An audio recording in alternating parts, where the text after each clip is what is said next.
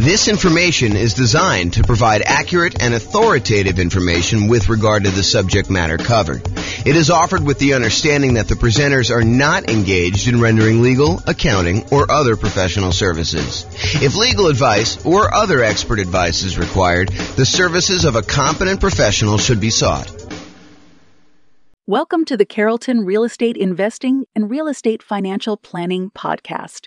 Learn all about investing in real estate in Carrollton, Texas, with a combination of real estate financial planning and modeling with numbers specific to Carrollton, plus syndicated, more generalized recordings of live and pre-recorded real estate investing classes, not all of them specific to Carrollton. Be sure to stay tuned after the podcast for a message from our sponsors. Well, good morning and welcome, everyone. I am your host, James Orr, and today we have another, I would say, somewhat exciting class. This is sort of the class to get you ready to get a mortgage to buy investment properties, whether that's doing it as an owner-occupant to do like the nomad strategy or house hacking, or to go out and just buy straight up non-owner occupant investment properties with 15% down with PMI, or 20% down, or 25% down, or 30% down, or whatever it is you're doing there. So today is sort of like the preparation, like the things you wish you could have known preparing to go get a mortgage. That's what we're going to cover. So number one, it is important, I think, for you to understand the qualification requirements that the lender is going to have for you way before you are actually about to get the loan. In other words, you should not do this. You should not say to your real estate agent, let's go look at properties tonight, find the property that you want the first time out accidentally, which happens all the time, and then be scrambling to figure out what you need, what you should have done 3 months ago in order to get your loan. The time to do all of this work, the time to find out, hey, what am I going to need to provide to you? What are the qualifications for this particular loan program that I'm looking to do? How does it impact me with my specific credit score? And I will tell you, we are in a state of flux. I'm recording this live on April 27th, 2023. And I believe May 1st, a whole bunch of lending changes hit the market.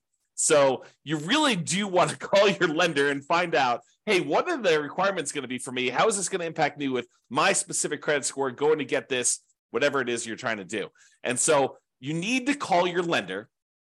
You need to find out exactly what the qualifications will be long before you are out looking at properties ready to buy a house. You really want to take care of this stuff and this is more of a bigger picture, like philosophical thing. You want to be strategic about your real estate investing. You don't want to be just focused in on, okay, the very next thing I need to do, let's just focus in on doing that. No, I think you need to be thinking 1, 2, 3, 4, 5, 6 steps ahead, which is why I think you want to go through the process we've outlined for the entire real estate investing strategy. Sure, you can do it if you're like under the gun and you feel compelled to really do it right now. Yeah, you can do some things and then kind of like learn as you go. But it is better for you if you have an understanding of the entire process laid out and you can be thinking a couple steps ahead. As you'll see in some of the tips we're going to give you here, it helps if you started this stuff 6 months, 3 months, at least a month before you're ready to go, so that you can do some things to improve your cash flow, optimize your real estate investing, optimize the loans you're getting, understand like some of the criteria, how these things fit together, how they work, and what your limitations might be, so you don't kind of paint yourself into a corner or get yourself in a situation that you don't want to be in. Okay, so step number one is definitely call your lender to find out exactly what the qualifications will be long before you're going to actually apply. And if you're self-employed, this is even more important, in my opinion. It is different than being an employee. And I personally have gotten caught up in this. I'll probably tell the story. I've told the story before, but if you haven't heard it before, I'm sure I'll tell the story again in the future, where I was going to get a loan. And because I was an owner of a company, I got stuck in this situation where I could not qualify for the loan, even with amazing income, even with amazing reserves. I ended up having to buy the property. I ended up buying 2 properties at the same time, and ended up having to buy one of the properties for all cash. And the other one, I had to get my parents to co-sign with me. A year later, when everything was kind of like unworked out and they kind of like all cleared up, I was able to just do a refinance on the property. But it was very weird as a 45-year-old man calling my parents and saying, hey, So really weird things going on here. I'm trying to buy 2 houses. I'm going to buy one of them all cash. I don't want to liquidate some other investments to buy the second one cash, and I'd really like to have a loan on it. Would you be willing to co-sign for me on this loan? And so I don't know, I revealed to them like all my stuff about my finances and kind of like talk to them. But anyway, I will tell that story another time. But realize that when you are self-employed, it is different than when you are an employee. The rules are different. They're going to need 2 years of tax returns. They will need to show increasing profits over those years. Okay. And don't be penny wise and pound foolish. I know there's a lot of folks out there, I'm not saying this is you, but I know there's a lot of folks out there that they think the name of the game is 100% reducing how much money they make by maximizing the expenses they have and showing almost no income, so they have almost no taxes on their tax returns. That is what I would call being penny wise, being pound foolish. If you want to be a real estate investor, you need income in order to qualify for loans, okay? So maximizing your deductions to minimize your profit and therefore taxes might seem like an amazing idea until you can't qualify for a mortgage. Then it's not such a good idea, okay? So if it's a legit expense, write it off. And ideally, increase your profits so that you can't maximize, you can't actually write everything off. Be like, look, I'm trying to maximize my kind of like tax deductions and everything by having legit expenses, but I'm making so much money that that is not a problem.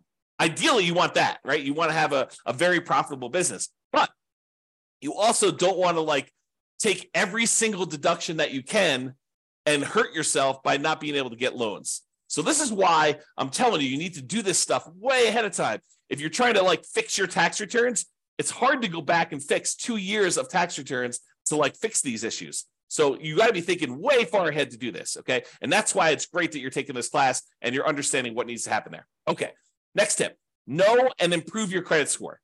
So I would recommend you use one of these like free credit score websites. I personally use the creditkarma.com one, although you can use any other ones you want. I'm sure there's other ones out there, but these are sort of like websites that give you an idea. It's not exact, but it's a really good start, okay? So you go to these websites, you log in, you can find out approximately what your credit score is. You can find out some of the things that are impacting your credit score, good and bad, and you can work on fixing those things, whatever they happen to be.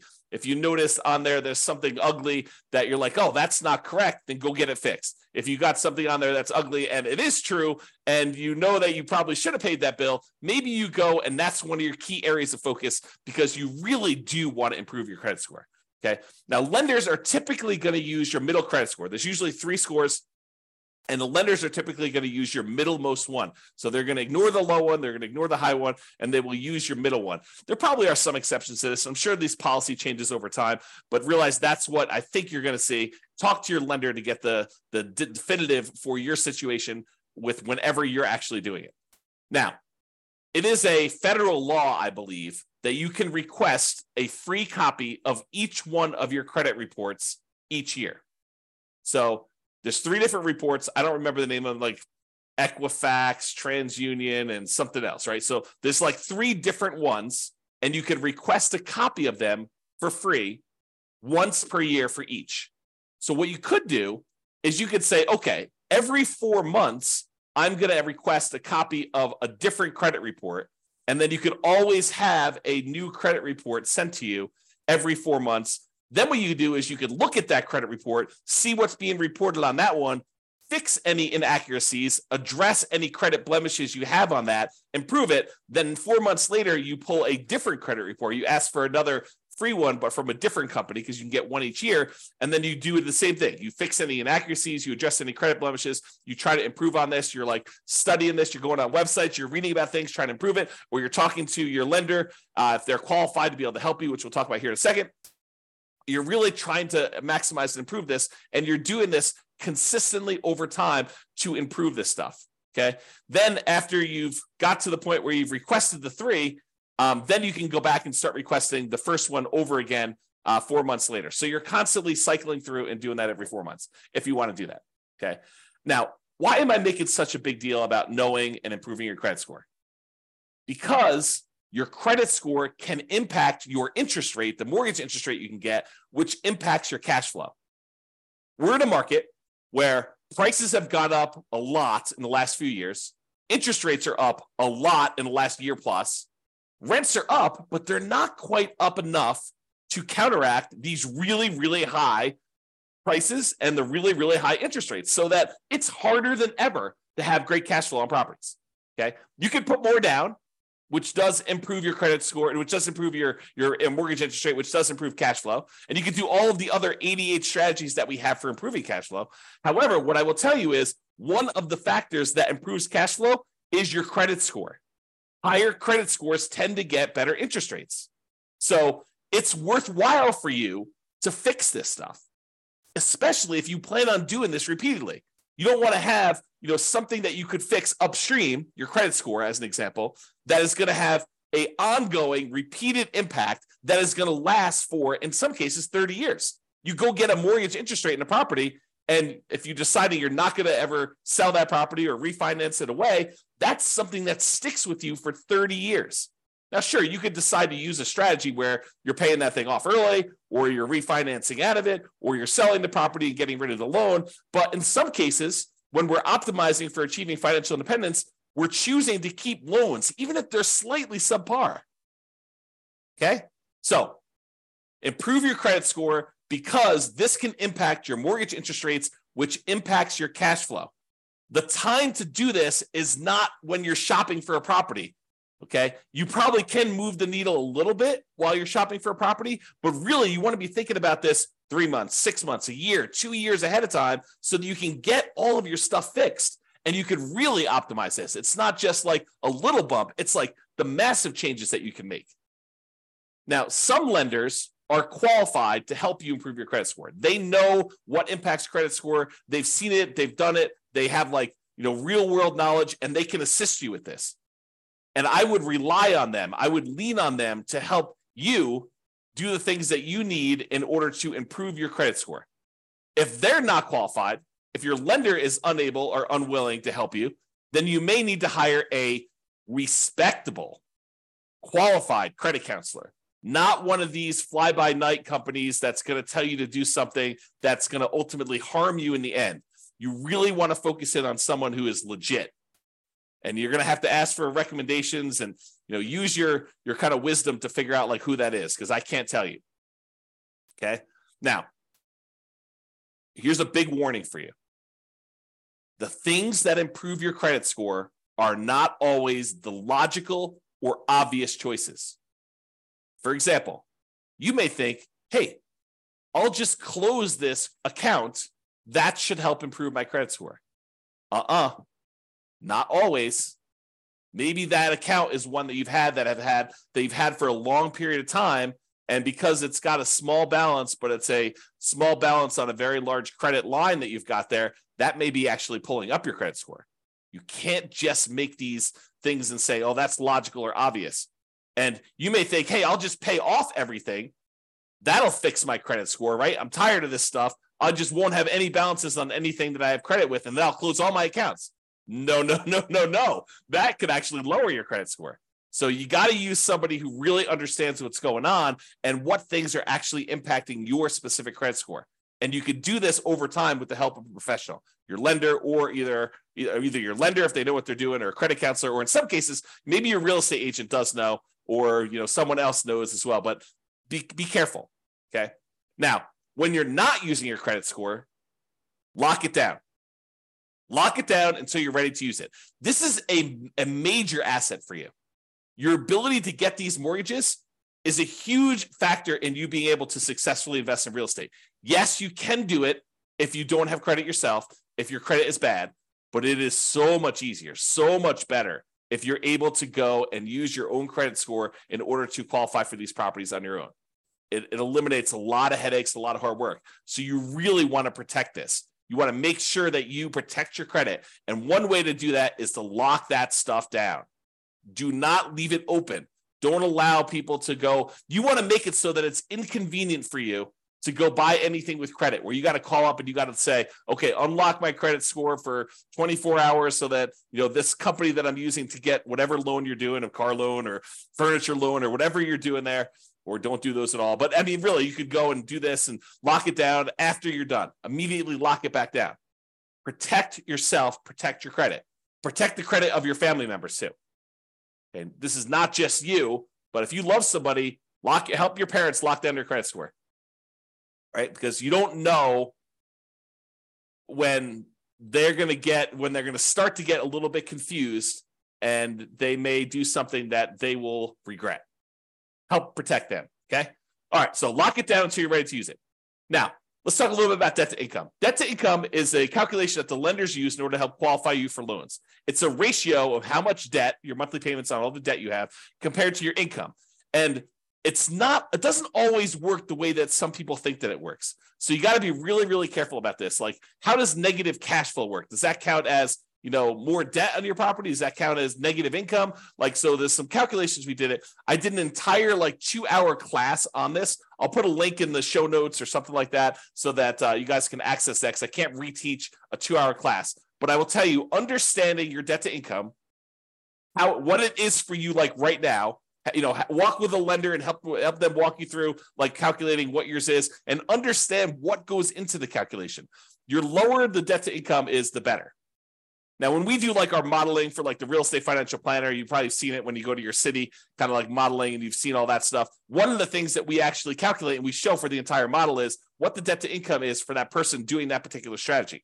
And it's one of the things we measure as a measure of risk. The lower your debt to income is, the less risky the strategy is for you.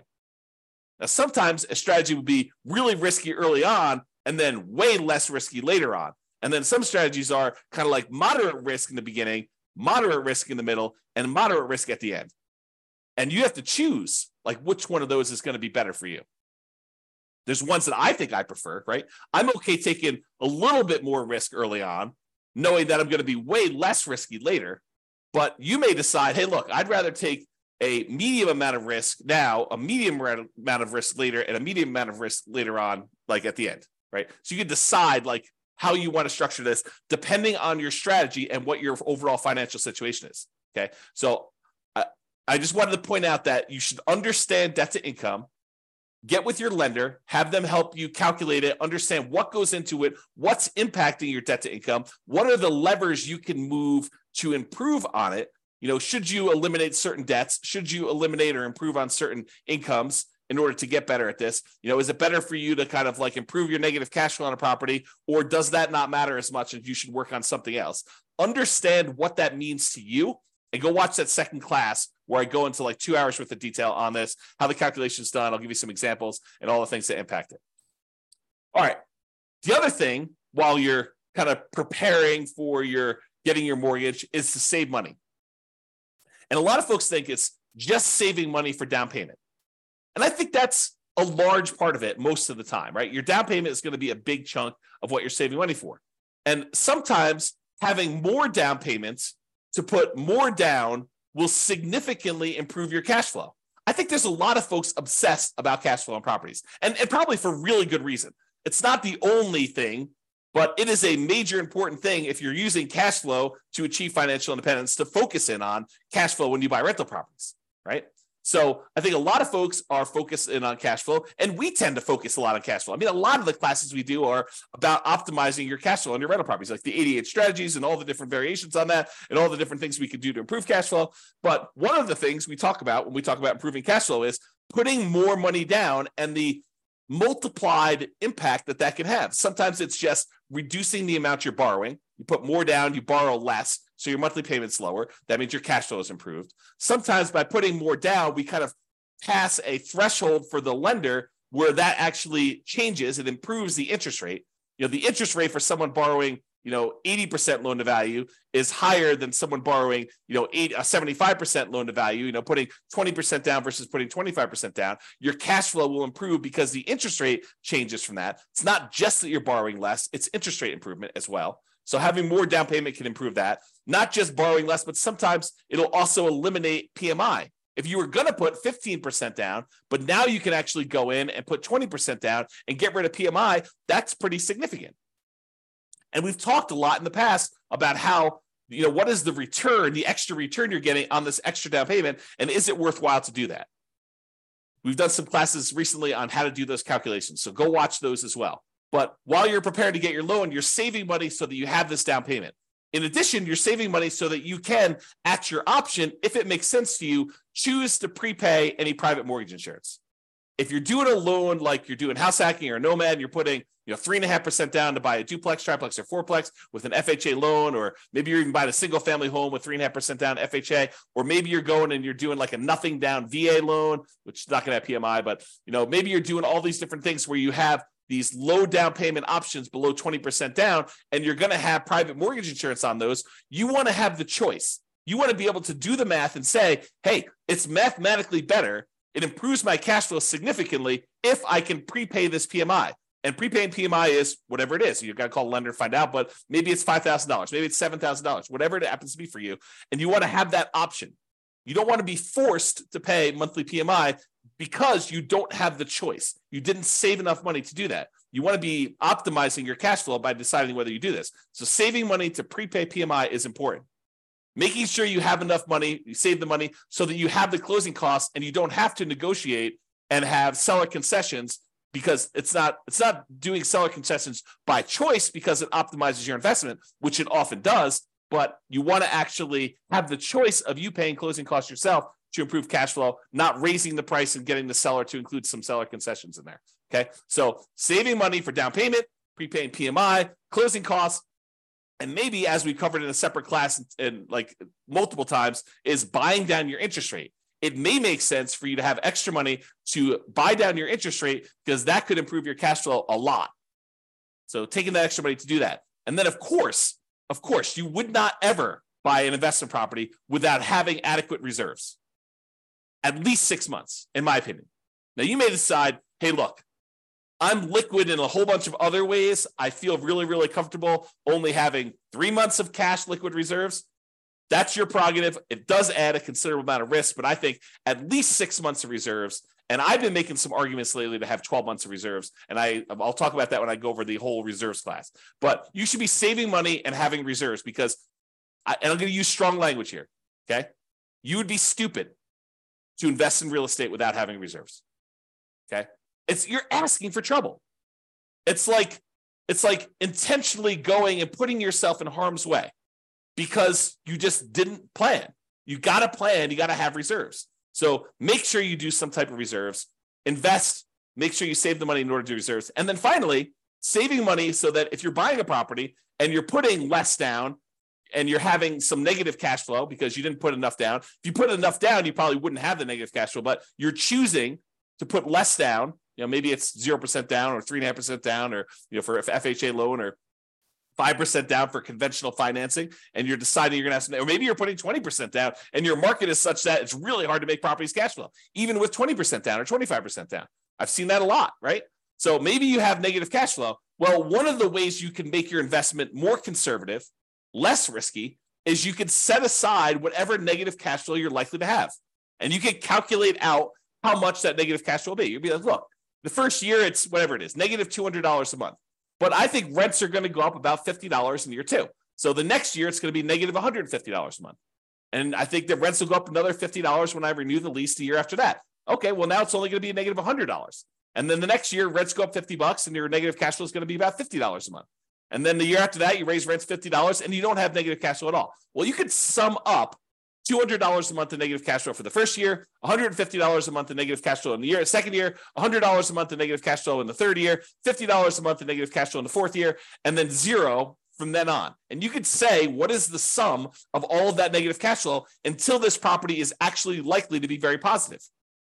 And you could set that money aside in a separate account, maybe right next to your reserves, might not be the worst thing in the world, and then have that money just sitting there because you know you've got negative cash flow coming. So why not set it aside? It's probably cheaper to set that negative cash flow aside than it would be to put more down in down payment and actually get rid of the negative cash flow. So you could do this calculation, right? And we will do this calculation in future classes because it's a calculation I do. But you can calculate out, hey, if I put this amount down, that reduces my monthly payment by whatever it is. It's about, the general rule of thumb is for every $10,000 you put down, you end up saving about $50 a month in your monthly payment. So if you set aside, $10,000 in order to reduce your monthly payment by $50, that would save you $50 a monthly payment. But if you look at your negative cash flow, if I save up $2,400 in year one, and $1,800 in year two, and $1,200 in year three, and $600 in year four. If I do my math right, that's probably around $6,000. I don't know exactly what it is. I'd have to go add them up, but just off the top of my head, it's probably about $6,000. Well, $6,000 to get rid of like your negative cash flow risk, right? It doesn't completely eliminate it, but it really reduces it when you set all the negative cash flow aside up front versus putting an extra $10,000 down just to save $50. Might be better to set that $6,000 aside for your negative cash flow. And that's what I'm talking about. Okay. All right. So saving money, down payment, prepaid PMI, closing costs, buying down your interest rate, reserves, and negative cash flow, setting aside any negative cash flow you have. All right. Let's talk about what you're likely to be requested in form of documentation from your lender in order to get the loan. They're likely to ask you for a loan application and or a personal financial statement. Okay. They're usually going to ask you for a color copy of your ID, some type of state-issued ID, any recent W-2 and pay stubs, any proof of any other sources of income you're getting as well. So if you're getting some type of income from a side hustle or whatever, they will likely ask you for that as well. The last 2 years of tax returns. So start early, make sure they're done good, done right, done correctly, and that you're optimizing for not just saving everything on your taxes, but being able to get a loan. Last 2 years tax returns, they're going to look at those. All your bank and your investment, your IRA account statements, usually about 3 months worth. Could be 1 month, could be 3 months, but usually I'd save about 3 months worth, knowing that that's coming here. They also want to see documentation of where you're getting the down payment from. You can't just borrow the down payment from mom and dad. You have to document where that's coming from. Documentation of any large deposits in your account. If you got a lump sum from something, they're going to want to know about that. And then on each one of your properties, any of the leases, proof of insurance, any HOA documentation for the HOA and payments related to that, mortgage statements for all the properties you own. And then if you closed on any properties recently, they're going to want to see the HUD-1 or settlement statements for all the recent purchases. So that's a good general list of what you might expect to see a lender request from you. So now you know, why don't you start putting it together in a nice, easy to find, organized place so that when the lender requests it, it's all in one spot, which is what I'm going to talk about next. And I will point out one other thing about the list of documents, that your lender may have additional requests. They may have less requests, but if they have additional requests, you have two choices. You can get all worked up and upset over it. Oh, why do they need this, and complain and everything like that? You can just say in advance, hey, I know that they're going to request other stuff. I'm just prepared. I'm going to just give them what they need because they're my partner in this. They're willing to loan me 100% of the purchase price, 95% of the purchase price, 80% of the purchase price, 75% of the purchase price. They're coming to the table with a large chunk of money to help you acquire these assets, to help you acquire these real estate investments. They're a financial partner for you. And your financial partner says, hey, I need a copy of your cable bill. And you're like, why do you need a copy of my cable bill? Or you could just say, sure, partner, I'll show you my cable bill. No worries. Here you go. Whatever you need to see. All right. Organize your files. So you know you're going to need this stuff. So why don't you get organized and stay organized? Store all the files that your lender will likely request from you in a well-labeled, organized folder on something like Dropbox. And I use Dropbox because not only does it keep a backup and it stays organized and stuff on your local computer and any other things you need, like if you're out with your lender and they need something, you can send it via your phone or your computer or go home and do something. But you can also share the entire folder with them, and then they'll have the most up-to-date stuff that they need. They'll probably request you the link again, but you can give them access to it and just have your files organized that way. Keep that folder updated with your latest tax return. So as you file a new tax return, just put a copy in there. Any pay stubs you get from work, scan them or use them from your email, save them into that folder, store them there. Any property records you have that you're going to need to share with them, put that in there. And I have a typo here. I'm going to just go ahead and correct that. As you get updated versions, save them there. That way all your files that you need to send to lender are all in one place. And this is especially helpful if you know you're going to be getting loans regularly, or you're going to be buying a bunch of properties all in a row, and you're going to need to use this like more than one time. It'll really help you. Okay? In conclusion, understand what the rules of the game are. what your expectations and the qualification standards are for getting loans. And then get and stay organized to make applying for loans fast, easy, and low stress. And I'll add one other thing. Start early. Be thinking strategically ahead of time. Okay? Start early. And think strategically.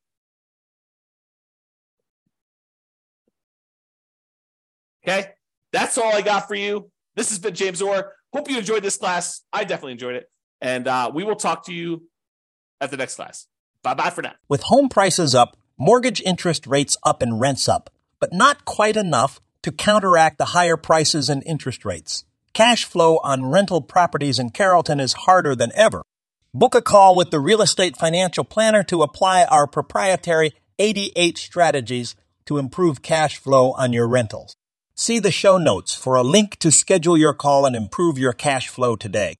If you're a real estate agent, lender, or professional in Carrollton that wants to help our real estate investor listeners, consider reaching out to learn about collaboration opportunities with this podcast. We'd love to add more value to our listeners by having you assist our investors buy, sell, and finance their real estate investments. See the show notes to schedule a call to discuss collaboration opportunities.